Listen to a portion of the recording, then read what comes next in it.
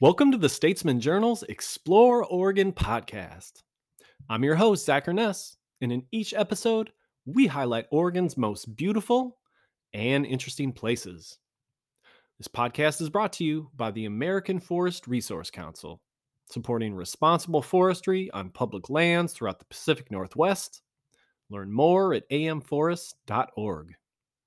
We're also supported by Visit Tillamook Coast, a land of ocean and forest just an hour from the Willamette Valley, that this winter is stressing the importance of being aware of king tides that'll hit Oregon's coastal beaches this January. The tides can be extremely dangerous and require extra caution from visitors. We'll talk more about king tides just a little bit later in the show. Finally, the Oregon Parks and Recreation Department invites Oregonians to explore parks during winter and spring to experience the beauty of those seasons. If you're camping, remember to buy firewood from the park or nearby community to avoid bringing invasive species such as the devastating emerald ash borer into parks. Learn more about protecting Oregon's ash trees at stateparks.oregon.gov. All right, in today's episode, we're talking about the momentum to reintroduce sea otters to the Oregon coast. We'll be talking with a group that says the move could bring big benefits to the long-term health of our marine ecosystem. But first, here's some guitar music to get us rolling.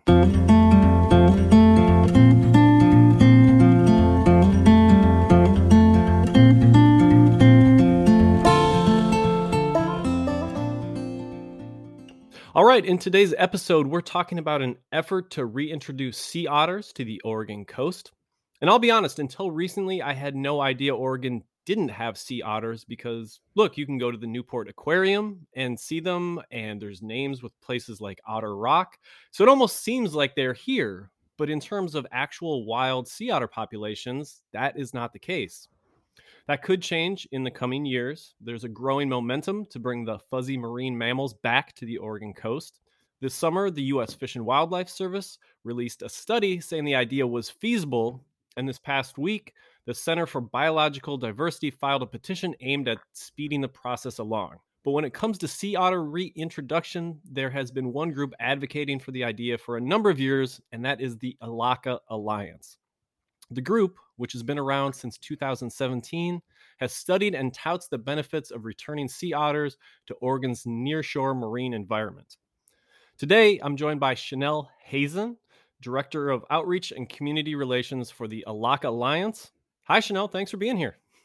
Hi, Zach. Thanks for having me. I can talk for hours about sea otters, so I'm glad and I'm eager to talk to you today about the Alaka Alliance. All right. So, as I mentioned in the introduction, I wasn't actually aware Oregon didn't have sea otters just because it feels like they should be here and they have been here historically. Why don't we start about talking about where wild sea otters are and where they aren't compared to their native range? So, where are they now and where should they be historically? Sure. Yeah, I agree with you. About 90% of the people I interact with talking about sea otters in Oregon don't even know that they're not here. So it's not uncommon to have that thought process. But currently, there are southern sea otter species and northern sea otter species. So in California, we've got the southern sea otter species that are found along the California Central Coast from San Mateo County in the north to near Santa Barbara in the south. And moving up the coast, there's an 800-mile gap where sea otters used to inhabit from Northern California up to Washington, where there's currently no populations. So in northern Washington, you can find a population of northern sea otters, and that range extends north through British Columbia and Alaska. And then going across the Pacific Rim, there are Russian sea otters, which are obviously found in Russia and off of Japan as well. Historically, sea otters occupied nearshore marine waters ranging from the North Pacific Rim, from the northern islands of Japan to the Aleutian Islands, and southward down the Pacific coast, all the way to Baja, Mexico. So in the early 1700s, the population worldwide was estimated to be 150,000 to 300,000 individuals. Gotcha. So in Oregon, in that pre-1700s time period, would Oregon have been just populated up and down with sea otters? Would they have been pretty much everywhere you looked on the coast, or more in some areas and less in others? Yeah, Yeah, so the majority of the kelp forests we have in Oregon are on the southern coast. That's where the rocky reefs are. So the majority of their habitat would most likely have been on the southern Oregon coastline. Well, we'll get into the backstory of how and why sea otters were eliminated in Oregon, along with previous efforts to reestablish them. But your group has been at the forefront of trying to bring them back to Oregon. And I know this could be a long answer, but in a nutshell, why are sea otters so important for Oregon's marine ecosystem? Like, why is your group and others so focused on this as a critical move for the Oregon coast? Yeah, for sure. So, sea otters play a really important critical ecological role known as a keystone species in the kelp forest ecosystem. And if you're not familiar, a keystone species has a disproportionately large effect on its environment relative to its abundance. So, just having the presence of that species in that ecosystem is really, really beneficial to making sure that ecosystem is all working properly.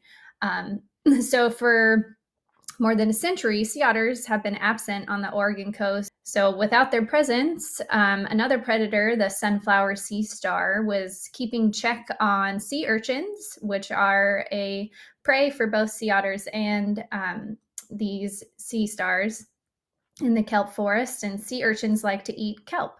So the sunflower sea stars were helping keep check on that population of sea urchins.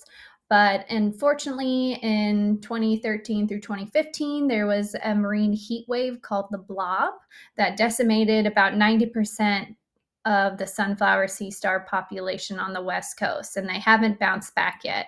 So that means these sea urchins are being left unchecked without their two key predators in the ecosystem. And so, thus, they are eating lots of kelp, and that kelp is not being able to regenerate just because those urchins are chowing down that whole kelp forest ecosystem. So it's really horrible, and that's happening along the entire West Coast for the most part. So returning sea otters back in that ecosystem could really help rebuild that underwater kelp forest that is so crucial to larvae and keeping huge storm waves at bay on our coast. Well, sea urchin, it's interesting you mentioned sea urchins because I've been out to the coast a handful of times and it's really interesting. You can just see, I mean, even in really niche nearshore environments, you can see the explosion of sea urchins. They are everywhere. So I guess what you're saying is sea otters, that's a big part of their diet. And without them there, they've just been allowed to explode. I mean, are sea urchins a major part of sea otters' diet? Yeah, so sea otters eat a lot of invertebrates, so hard shelled creatures like sea urchins, clams, crabs, mussels. And so they don't specifically just eat urchins alone. It's part of their diet. And actually, sea otters, each one has an individual preference of food that they like. So there's not, a determining genetic factor of what they eat more or less of. It's basically what their mom teaches them. If your mom gives you PB and J's every day when you're a kid, you probably will like them when you're an adult. So sea otter moms, if one of them is really good at getting sea urchins, they'll teach their pups that, and those pups will be really good at urchins, and some might be really great at getting mussels. So, but yes, they do love sea urchins as one of their food preferences. Okay. And so, eating the sea urchins that are impacting or having a really negative impact on the kelp forest, that's a big one. I've heard that one a lot. I've also heard from Fish and Wildlife and other studies that they could help mitigate some of the impacts of climate change. So, how would that work and what other things would sea otters bring to the Oregon coast? Sure. So, a lot of times you'll see on news headlines that sea otters are known as climate change warriors, which has a nice ring to them because they're thorough with their protection of kelp forests and seagrasses. So, the absence of sea otters, along with sea star wasting syndrome that I touched upon earlier, are the primary causes of the overpopulation of sea urchins. So kelp forests, like terrestrial forests, absorb a large amount of carbon dioxide from the atmosphere. And unlike those land forests, kelp grow incredibly fast, up to 2 feet per day, and in doing so can absorb and remove carbon from the atmosphere. So, a healthy, intact kelp forest can absorb up to 20 times more carbon per acre than forests on land. So, it's really important that we also try and protect our underwater forests just as much as our land forests, even though we might not actually be able to go dive and enjoy that kelp forest ecosystem. It's just as crucial, or even more crucial, to protect and rebuild that ecosystem over land forests. Now, this might be kind of an odd question, but if there were sea otters on the Oregon coast, as there were historically, where would we see them and how would they kind of fit into that tapestry of animals that we're familiar with, like sea lions and seabirds, clams, fish, and everything else? Like, would they be a kind of a visible and dynamic animals out there, like sea lions, I guess, or would they be harder to spot? I guess I'm trying to visualize it if it came to fruition. Yeah. So we wouldn't be the deciding factor on where sea otters would be placed. That would be in the hands of U.S. Fish and Wildlife Service. But we published our own feasibility study on sea otter reintroduction in Oregon in January of 2022, and that can be found on our website at alacaalliance.org. And it's written by the top 6 sea otter scientists basically in the world. And it was deemed feasible to reintroduce them. And we did pinpoint some locations, and they're mostly on the southern Oregon coastline, because once again, that is where our rocky reefs and our kelp forests like to grow. But it kind of depends on which spots U.S. Fish and Wildlife Service picks to be able to tell you if you could see them from shore, maybe with some binoculars, or if they're going to be too far off of shore that you wouldn't be able to spot them as easily. hmm Well, I've heard that they occasionally come down the Oregon coast. I was talking to a scientist with Fish and Wildlife, and she said that occasionally sea otters will show up, and when they do, it's like a sensation, and people hear about it and they want to come out and see them. So, I mean, can you see, like, in the same way people go to like sea lion caves and places like that, that people would want to come out to the coast and try to spot sea otters through those binoculars, like they look for whales and other animals? Oh gosh, yeah. This can be a huge ecotourism boom for the Oregon coastal economy. If you've ever been to Monterey Bay, where there's sea otters right off of shore in their kelp forest, that's mainly their huge drive of tourism, is to be able to see that wildlife so closely. And it was in 2021 November where there was a young male sea otter that swam down from the Washington population. And that does happen occasionally. They're usually young juvenile males that come down from the Washington population looking for some more females to procreate. Unfortunately, when they get down here, they find out we don't have any. So, unfortunately, their dreams are diminished. And so, unfortunately, that's what happened to the one that was in Yaquina Head for about 3 weeks at the end of 2021. And literally, thousands of people came from all over the state and even out of state just to see that one sea otter. So I think that goes to show you, like, such a glimmer of hope for our future. Once we get sea otters back in our water, that people will come and enjoy this beautiful marine mammal that is super important for our kelp forest ecosystems. And it doesn't hurt that they're, super cute as well, but they play such such a big role as a keystone species. So it would be really fantastic to be able to see them in our lifetime. Returning to your group a little bit, the Alaka Alliance, when did you guys form, and what brought together this common goal for reintroducing sea otters that is, now picking up steam? Like, what was the driving force of saying, "Hey, this is our thing. This is what we're going to do"? Yeah. So the idea came around in 2016, kind of informally, from the late David Hatch, who was a member of the Siletz tribe. And he was actually building a boat with his son, Peter, and was trying to figure out a name for the boat and came across the word Alaka in a Chinook jargon dictionary. And he's like, there's a word for sea otter. Where are sea otters? Why aren't there sea otters on the Oregon coast? And so he started talking to researchers and scientists and educators to try and figure out what happened to them. How can we bring them back? And he was super passionate.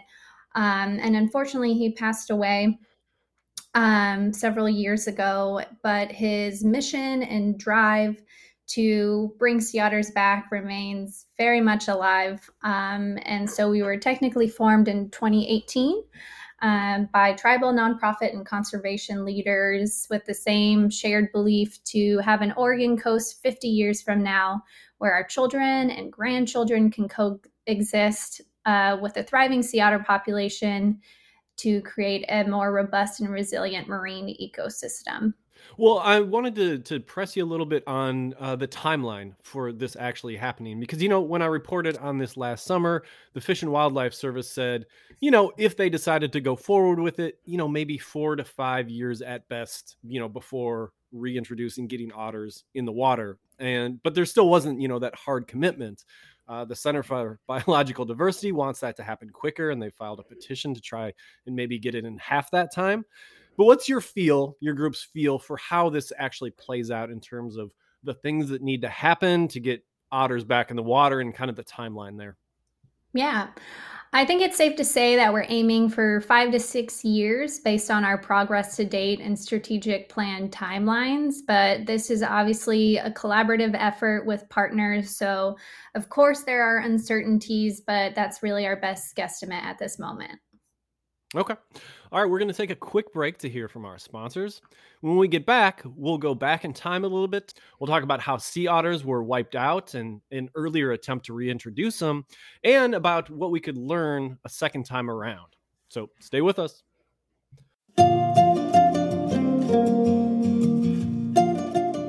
I'm Sarah Melton with the American Forest Resource Council. I love the outdoors and exploring the forests near my hometown. My job is to protect our forests and wildlife. I work to defend forest management projects in the courtroom and to support the workers and agencies who steward our forests and public lands.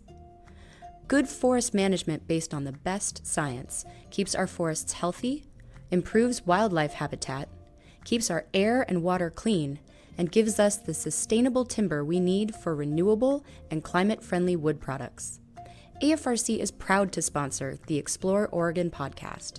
Learn more about us at amforest.org.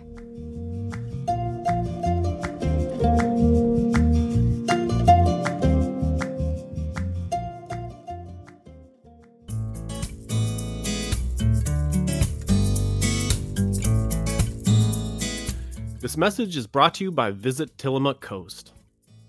The Pacific Ocean's king tides of winter are one of the most impressive sights on the Oregon coast, but they can also be a deadly hazard.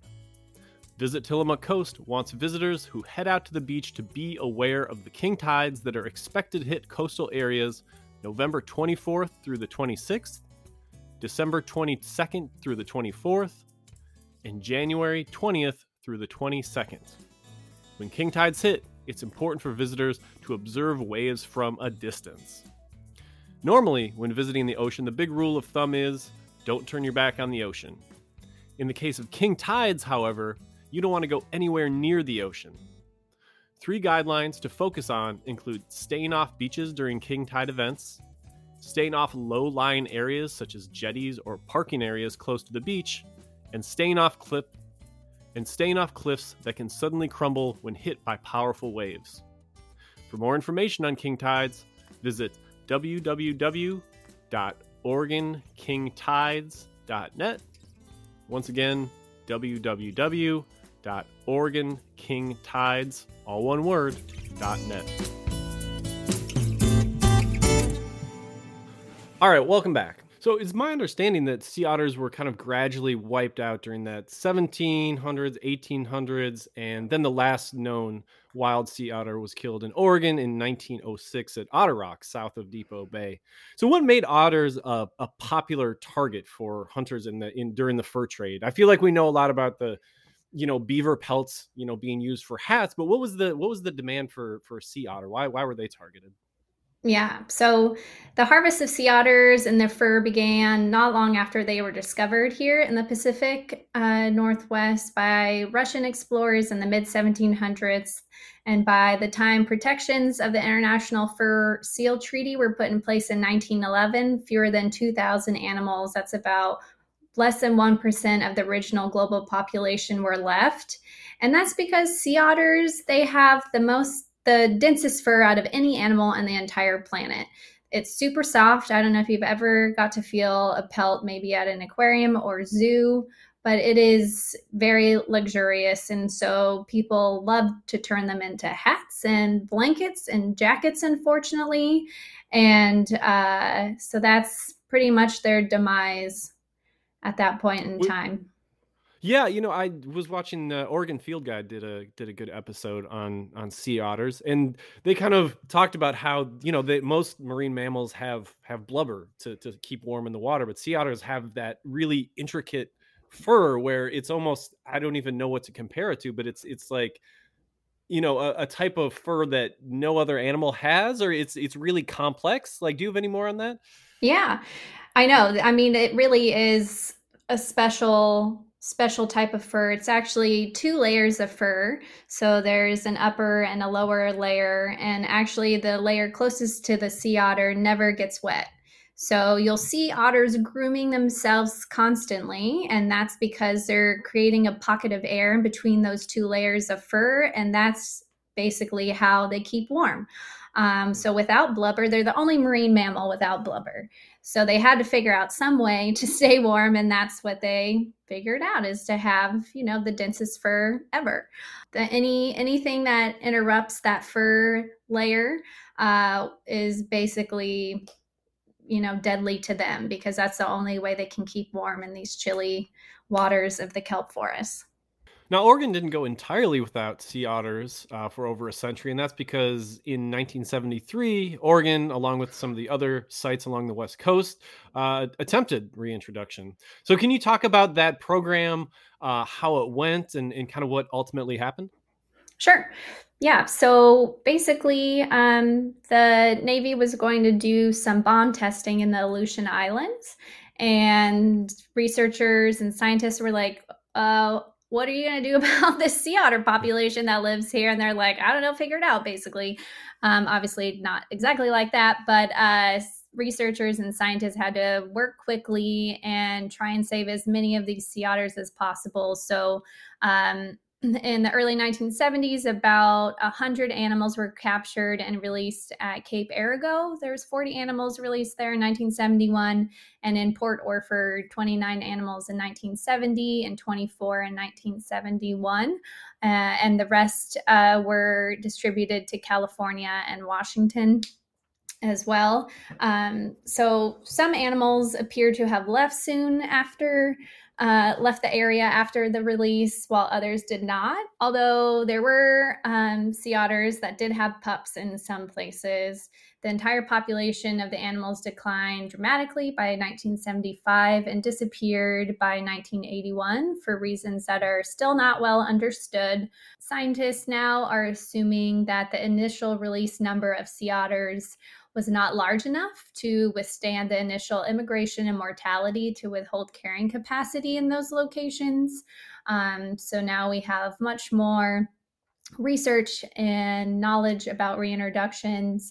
And Tim Tinker, who is kind of like the godfather of sea otter research, he is the lead author of our feasibility study. He created the ORSO model, which you can go onto our website and utilize it and input different places along the Oregon coast and see the probability of success. If you can put in 25 female sea otters and 50 male sea otters and see the probability of that success in that specific location. So we have a better understanding of the number of animals you would need to be reintroduced in a specific area now. So I think moving forward with a reintroduction would look a lot differently than the 1970s, which is very positive.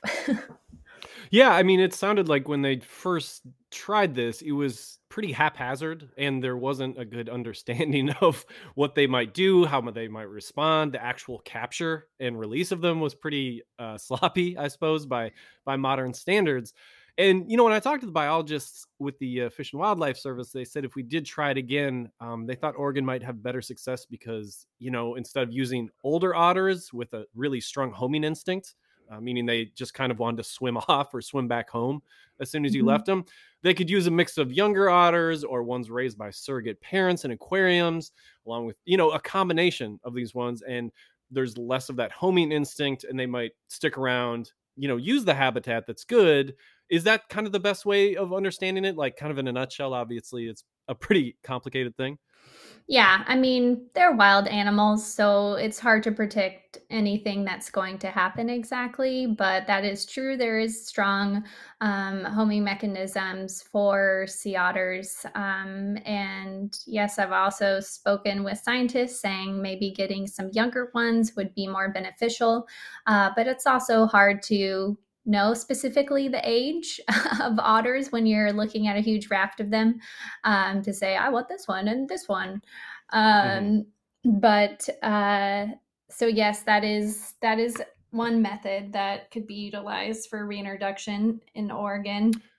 Uh, And they did hang on, so it wasn't a total failure. Like, yeah, some of the reintroduced populations did, did establish and continue to exist. Some didn't, and it was kind of, there was mixed success, which is kind of what you expect when you have such a widespread, uh, effort like that. yeah, exactly. And to touch upon the surrogate raised pups, so the Monterey Bay Aquarium kind of spearheads the surrogacy program of pups that wash ashore and then get raised by a surrogate mom and then get to be re-released. But that's not a lot of them to, Hmm. help fill a huge introduction of species, individuals here in Oregon, but it could be a really incredible way to introduce them over time because those are southern sea otters, and our suggestion is to reintroduce northern sea otters from Alaska because, as I mentioned, they're a very healthy population up there. So taking several hundred from Alaska won't hurt that population. So then that would help with the cross genetic diversity of those two subspecies by introducing those surrogate raised pups over time. All right. So now, before we got to that stage of actually reintroducing sea otters, I mean, that's a big thing to do. And we studied that pretty in depth. There's definitely a lot of outreach in the process. And not everybody is thrilled about the idea, is one of the things you mentioned. The shellfish industry, including the Dungeness crab industry, which is very important to Oregon, is pretty weary because, that's a big part of sea otters' diets. What has been your interactions with the fishing industry, and is there common ground to be found, or how have you gone about that dynamic? Yeah.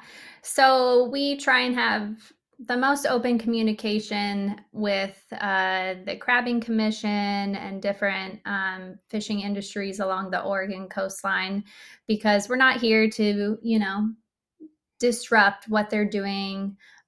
We want to make sure that this is a mutually beneficial reintroduction.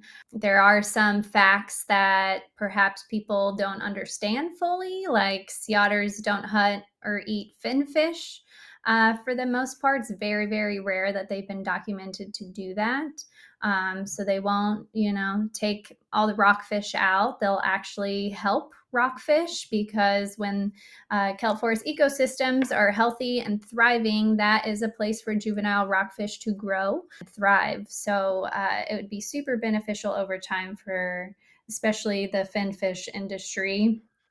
And also, as I mentioned before, sea otters stay put and also only have one pup a year. So oftentimes some fishermen come to us and say, there's going to be thousands of sea otters along the coast eating all the crab. And that's just a false statement. They're not going to repopulate like rabbits. That's just not how they grow and thrive.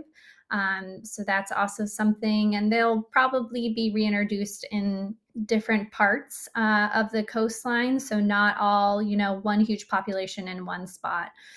And also a lot of, fishermen talk in that industry. And so there's been some concerns that's happened in Alaska, but Oregon is not Alaska. So you have to look at, we're two totally different ecosystems for the most part. And so what happened there is not likely to ever happen in this situation here in Oregon. Okay. Well, we've talked a lot about sea otters today, Chanel. In this process, what kind of comes next for you guys? We have the study that you produced. There's the study from Fish and Wildlife. There's a petition. There seems to be this momentum. But for your group, what's the next thing that you're targeting? What's the next thing on this road? Yeah, so we're working with our partners, including U.S. Fish and Wildlife Service, on actions needed to inform and support the reintroduction of sea otters in Oregon. And these include right now addressing uncertainties or data gaps identified in the feasibility reports and continuing to raise public awareness and build support for sea otter reintroduction.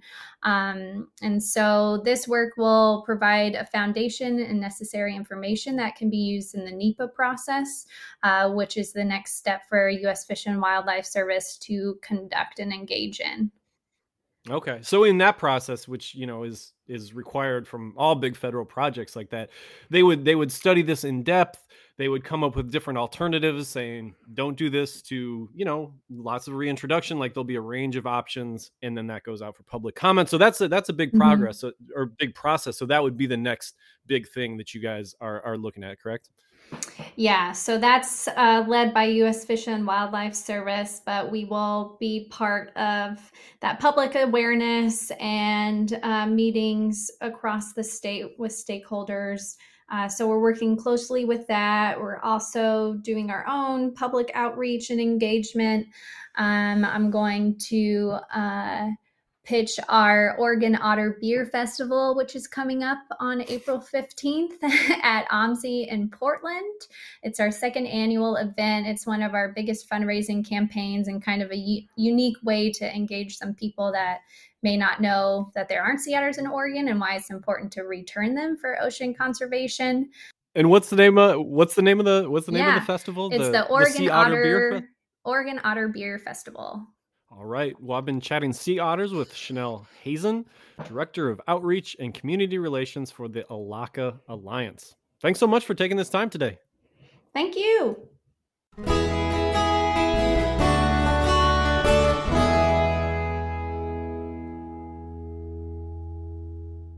All right, well, that was a great conversation with the Alaka Alliance. And if you want to read their studies or get more of their perspective on sea otter reintroduction, you can log on to alakaalliance.org. Now, as we talked about towards the end of the podcast, Oregon's shellfish industry does have serious concerns about reintroducing otters. So in the name of fairness, I wanted to read this statement from the Oregon Dungeness Crab Commission. So here's what they said. They said, sea otters in any true number have never coexisted with the commercial Dungeness crab industry. And in other areas of the Pacific Northwest where reintroduction has taken place, notably in Southeast Alaska, the results have been devastating for fishermen and the industry. Sea otters are voracious eaters, and one of the things they eat is Dungeness crab, which happens to be Oregon's most valuable single species commercial fishery. All of our fisheries are interconnected. Damage to one is damage to all and can have repercussions throughout our coastal communities. It is not too much to ask that any and all risks or concerns be thoroughly studied and addressed beforehand. That is prudent for the fishery's sake, for the community's sake, and for the sake of the otter.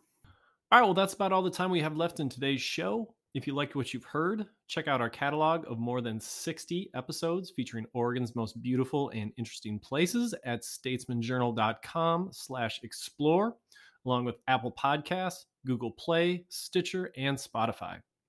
We'd once again like to thank our sponsors, beginning with the American Forest Resources Council.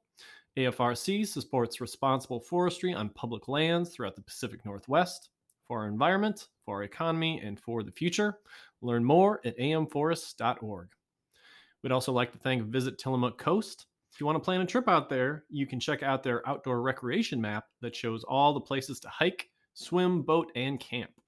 You can find that map at tillamookcoast.com/recreation-map.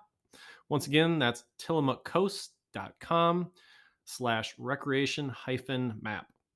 And thanks to the Oregon Parks and Recreation Department, which stresses the importance of recreating responsibly and leaving no trace in Oregon's outdoors. Thanks for listening, and we hope you'll join us next time for the next edition of the Explore Oregon podcast.